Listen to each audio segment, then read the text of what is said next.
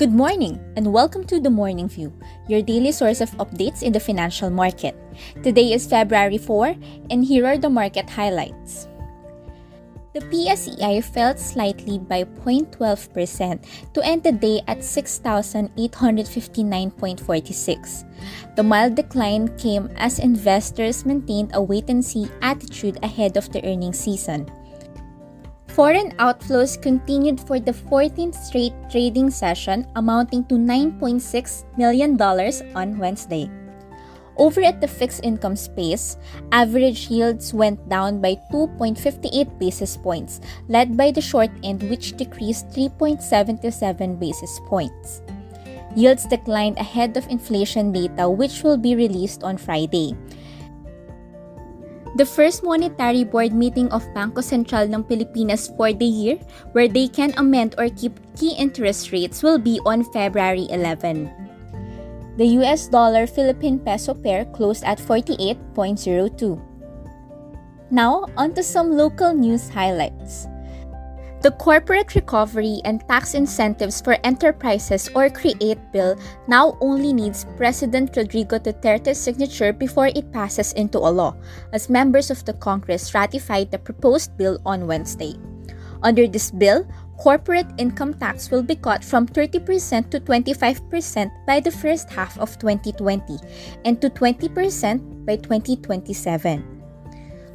We turn our spotlight of the day over at Globe Telecom, which reportedly will expand its 4G LTE network in February in tourist destinations like Boracay, Bacolod City, Cebu City, Davao City, and Cagayan de Oro City.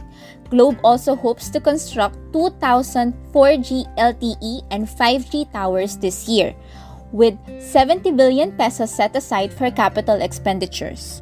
Meanwhile, in the overseas markets, U.S. equities gained following the news that President Joe Biden is willing to compromise on the new stimulus plans and highlighted that the deal must include direct checks of $1,400.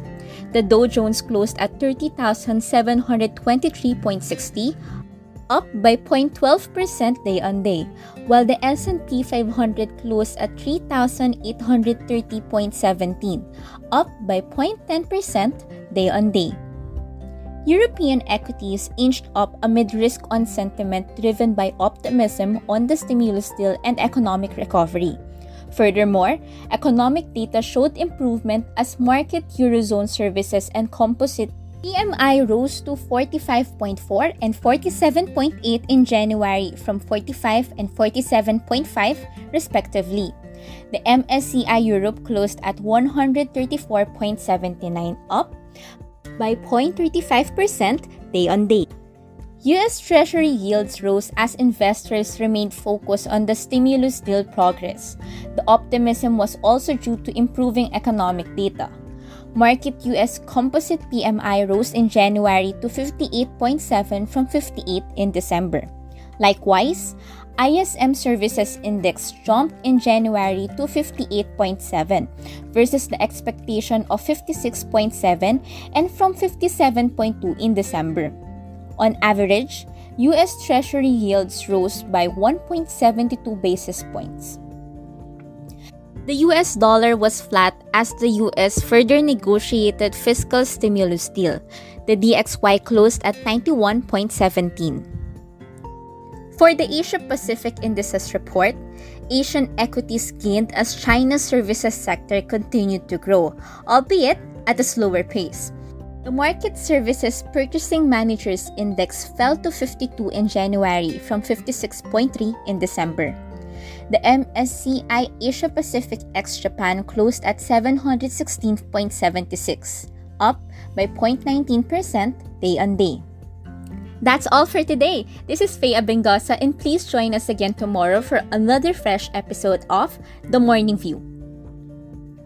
BPI Asset Management and Trust Corporation is regulated by the Bangko Sentral ng Pilipinas.